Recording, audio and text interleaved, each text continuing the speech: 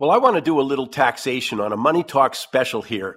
And our go-to guy is the CEO of our family office, Tim Cestnick, writes for the Globe and Mail. You can find him on Twitter, but you can also, he's the author of, well, the best book I ever read and got me set because it was all about practical information.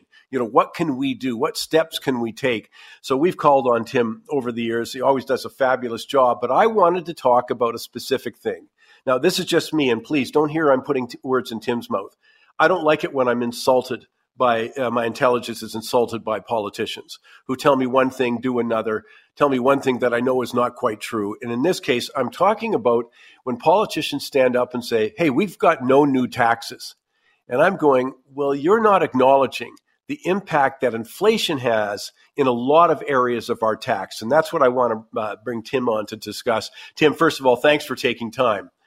So let me start with this is, I think we're aware that our tax bracket, you know, what bracket do you stand in? What's your marginal tax rate is adjusted for inflation, you know, that they do move it. Now, just a quick aside, do they move it sufficiently? I mean, I'm not saying they're tricking us with it, but do they actually move it?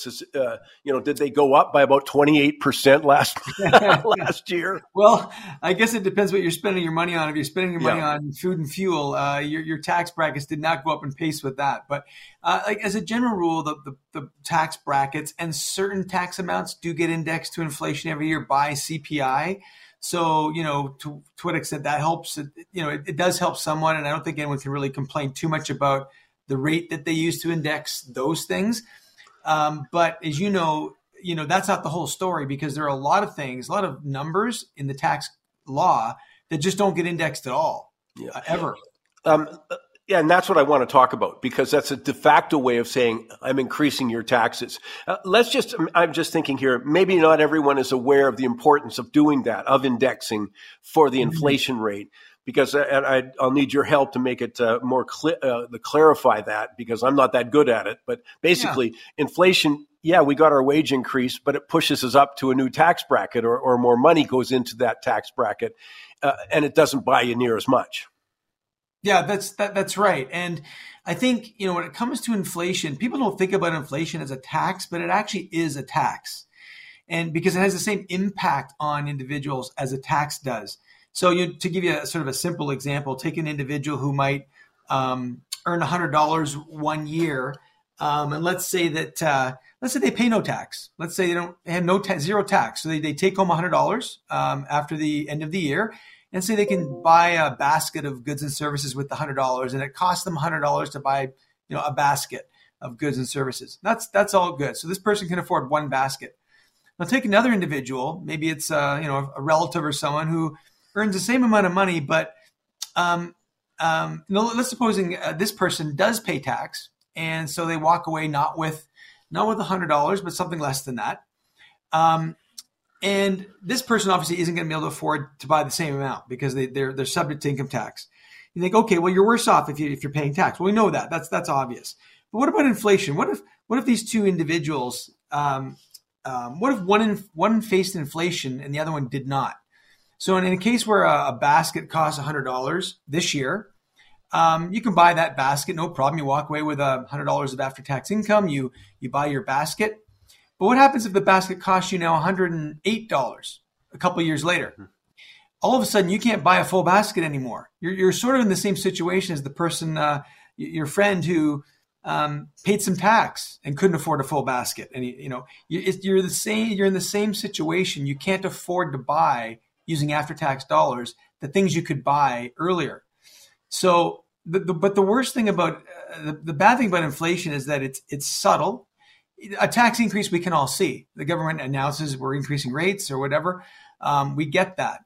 But with inflation or with tax figures that are not indexed by inflation, it's a very subtle thing. You don't actually notice it necessarily. You don't wake up one morning and say, gee, I can buy 90% of what I bought last year.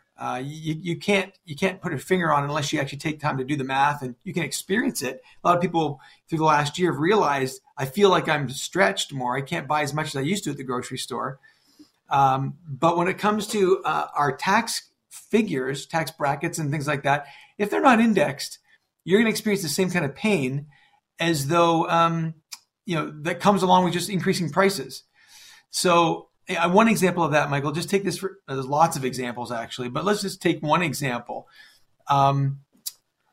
Take the Canada Pension Plan. So we all, if we're working, we make contributions to the Canada Pension Plan, but you don't make any contributions on your first $3,500 of income. It's only income above that. But that threshold has not actually been indexed since 1996. So if you looked at it in today's dollars, that exemption amount would actually be about $6,100 today. But it hasn't been indexed. So we are paying, CPP premiums or contributions on to the Canada Pension Plan at a much higher rate effectively than we used to in the past. And you might say, well, that's a contribution to a pension plan. I'm going to get money out of that one day. Okay, that's fine. But, take childcare expenses. It's been for many years the case back in, 20 years ago that the maximum in childcare deductions you could claim was $7,000. Well, that's increased now to $8,000. But you know where that should be today? Compared to 20 years ago, it should be $12,000. Wow. I mean, childcare costs have gone up, but we can't deduct $12,000. We can deduct $8,000. So when deduction amounts and thresholds are not indexed to inflation, it actually is a creep on our after-tax income, believe it or not. Well, it's interesting. Milton Friedman famously said that inflation is taxation. Hidden taxation. But the point you're bringing forward that I really want people to be clear on, if they don't adjust, might be an exemption. In that case, when do you start paying your Canada pension? Well, as you say, you go back, it was $3,500, but they didn't index it. So now you start paying, it should be at $12,000 to give you the equivalent of when they first did that. It's not. It's still at $3,500, which doesn't buy you near as much, isn't worth near as much. And as you've written in the Globe and Mail, there's a lot of examples of that. Let me just grab a couple of others, because it's been one of my bugaboos, is to charge people for employment insurance when they don't make much money. Students come to mind all the time for me, that is part-time work. And correct me if I'm wrong, but I think that exemption originally was $2,000 and it hasn't changed. Yeah, that's right. It's another example of effectively a tax increase without really changing anything because of inflation. And if you're a business owner today, you don't even realize this, but people celebrate the fact that the first $500,000 of income you earn as a small business owner is taxed at a lower rate than other income, because it's they want to incentivize people to start businesses and encourage people to earn income in small businesses. But that exemption amount hasn't changed since 2009. That $500,000 exemption really should be about $685,000 now if you'd indexed it. So effectively what it means is today, if you're a small business owner, you're paying about $25,000 more in tax each year today than you should be on an after inflation basis. That's such a great example, though, is that, you go, oh, great, when it was first introduced, you get a $500,000, as you say, for exactly those reasons. Help me get through it. I mean, everybody knows the failure rate of small business is huge. So you get a lower tax rate. I think it's 12.5% on that income. And then it jumps after $500,000, affordable. But I really want to make clear that people understand they didn't change that. So that $500,000, should be $685,000, as you just said. So it's just not worth as much. And we're seeing that through, obviously the tax code is so huge, there's so many examples, but, a lot of small business people listen to Money Talks. It's a tough go. That's not a surprise, I hope, to anyone. It's been a really tough go over the last several years. And yet there's been no indexing or acknowledgement of that, with the inflation rate pushing your income up, but you're not in real terms anywhere. Let me throw one at you from seniors. I was looking at the guaranteed income supplement for low-income seniors, which I think virtually all Canadians would support. And what was it? You got an exemption, I think about $5,000 or something like that. And again, that hasn't budged. So that exemption isn't worth near as much to a low-income senior. Absolutely. Another example that really hits home for a lot of people is you go to the store and go to a fast food restaurant or something, or any restaurant. You buy food and beverages. Let's say the first $4, typically GST is not applicable on the first $4. Well, that threshold, $4 threshold, hasn't changed since 1989. Wow! And it should be $9 today. So. Yeah. But because we are paying tax on food and beverages over $4, still it's like a tax increase effectively when you calculate the after inflation, what you can buy for the same dollars today. But surely they must be aware of that in Revenue Canada, and then hence they got a finance minister who must be aware of this. And when I see it in so many instances, we can just keep going back and forth on this. I'm thinking of sole proprietors in their own business because that's a growing field or a category. They could claim, you used to be able to claim, you can claim a deduction for premiums if you paid for private health services. Again, hasn't budged since 1998. What, it used to be $1,500? I mean, that should be, $2,500 to $3,000 now. And it hasn't budged. I mean, so in other words, you're paying more. Absolutely. And, another example, you cross the border and you want to buy something in the U.S. and you come back and you're down there for maybe a couple of days and you get an exemption, right? It's an $800 exemption, which was established back in 2012. Well, today that exemption should be over $1,000. So another example where the failure to index certain amounts to inflation effectively increases taxes on people. Back to what I was saying, though. I mean, they must be aware of this. I mean, there's so many examples. So they know darn well they're increasing our tax burden. I mean, I don't see how they wouldn't. Sure. If I know, and it's not my job, it's kind of like a death by 1,000 cuts, because over the last decade, inflation has been so low that nobody has sort of said, "Oh, this really, really impacts me."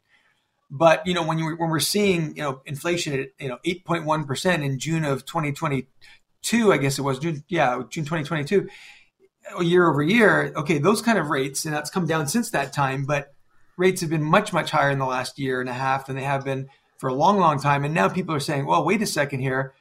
I'm not only being hit with higher prices, I'm actually paying more in tax effectively as well." Let me come back to the first thing you said, because there's a couple of issues for me on it, and that's the Canada Pension Plan and, how your contributions, the amount, they kick in and, it used to be $3,500. It's still $3,500 and it shouldn't be. It should be significantly higher. So one, it's a mandatory contribution though. And we can get into this in a second when people say, well, it's a pension. I say, well, I'll tell you this, you'd be a hell of a lot better off if they made it a mandatory contribution to your own pension, like it had your name on it. Tim Cestnick's forced, yes. So you got the mandatory still there for those who worry we wouldn't do it, but it would be in your own name. Then you'd get a nest egg at the end of it that's significant. Yes. And I look at that as a tax, by the way. If I have invested, and I got even below the the TSX return of say 9%, 8-9%, but I got 6 instead, I still would have hundreds. Well, I'd have millions of dollars actually after 40 years. I started when I'm 25. I finished when I'm 65. I'd have millions of dollars. Well, you don't get any access to that nest egg, and God forbid you died at the age of 64. Right. When you never collected. I look at that as a tax. Now, correct me if and it's okay if you think I'm nuts. No, I agree with you. I mean, I have no problem with, mandatory savings. I think people need to be encouraged. I don't know if compelled is the right term. I shouldn't use that maybe, but to save, because people tend not to save for retirement. Yeah. But having said that, absolutely, if people had a choice to opt out or to, invest on their own or to put money into the Canada Pension Plan, at least there's a choice there, right? But the government obviously doesn't work that way. Much to the dismay of, folks in Alberta, maybe some anyway, who think that the Canada Pension Plan should not be part of their lives. But, and I don't begrudge them that. I think there's good rationale for why people might think that way. But it is a tax, and we know it is because all you have to do is look at a lot of business owners, for example, who structure their compensation to try to avoid paying CPP contributions, right? You take dividends instead of salary, that kind of thing, and you try to avoid these kinds of contributions. Some people go work very hard to try to avoid that. But the other side of that is people have to notice is the threshold, like you only pay up to a certain amount. You pay a percentage up to a certain, it starts too soon, because they didn't index, but it goes further and they have higher, and it's a higher rate though now. Well, not only have they increased the rate, but that one thing they do index regularly is the upper threshold. So you're going to contribute based on income that is up to a certain amount of income, and that amount that you're contributing up to. So if you're making, I think it's about $65,000 this year. Anything over that, you don't contribute in respect of those earnings, but anything under that, you do. And that threshold keeps rising. So, and the rate's now going up. So you're actually really paying a lot more now. In fact, between EI and CPP this year in 2024, people will be contributing close to about $5,000. Someone making $73,000 a year will be contributing $5,000 out of their own pocket to CPP and EI. And the really bad news that I'm proud that Money Talks talks about all the time is we have 2 million plus people who are self-employed, in this country, maybe 2.3, whatever the latest StatCan number. They pay both. They pay both the employer and the employee side of that. Well, now you're talking crazy money. You're talking, $10,000, $11,000. Yeah, it's a lot of money now, especially when you think about, $73,000 of income is really not that high, especially if you've got to take 10,000 of that and give it to the government to start with. Yeah, just to start with. And now let's pay taxes. It's very difficult. And especially as you say, whether you're living in, any urban center and then any rural center. Oh, everybody. It used to be many years ago, Mike, that we'd look at the U.S. and what they were charging for Medicare and Social Security taxes, that what they call FICA taxes down there. And I was always amazed at how high those numbers were. Like their income taxes were a bit lower than ours, and sometimes a lot lower than ours. But they paid these what are called federal insurance contribution amounts or FICA taxes, and we've caught up to them now. We're pretty much up there now. It's a very difficult. I mean, I'm on, and I'm proud to say I didn't need the inflation number to know how difficult it was for a growing number. Our thing wasn't just the lowest quintile of income earners, a growing number. I think we're into about, if I look at the polls and read them, maybe 55, 60% of people are in, really challenged times. You've got higher mortgage rates for anybody who's renewing on that and has renewed, but of course, many more are going to be renewing in 24, 25, 26. And as I say, that's why this is important to me. We can't afford this. We have to, because more and more people are going to go under with this. I mean, that's my words, but the tax burden continues to grow up. And I'm really pleased you find time for us, Tim, first of all, to educate us on the whole subject. But in this case, again, people don't seem to be aware that by not properly indexing, that's another way for many categories of people, whether it's a senior, whether it's just someone working and paying into Canada Pension Plan, their tax burden is going up. No matter what a politician says, we're not raising taxes. I'll just assume they're ignorant. I won't say they're deceitful. But in the meantime, let me encourage people to go to your Twitter account, Tim Cestnick, but find him in the Globe and Mail. Always talk. That's where I got the idea for this, by the way, is reading Tim's column in the Globe and Mail, and you go, gosh, when the list starts getting rolled out in front of you, you realize what a challenge this is. But always great work, author, and of course the head. He's the co-founder of our family office. Yeah, the co-founder of that. But with that, also an author, all sorts of things. Tim, thanks for sharing your expertise. It's appreciated. Thanks, Mike. Good to be with you again.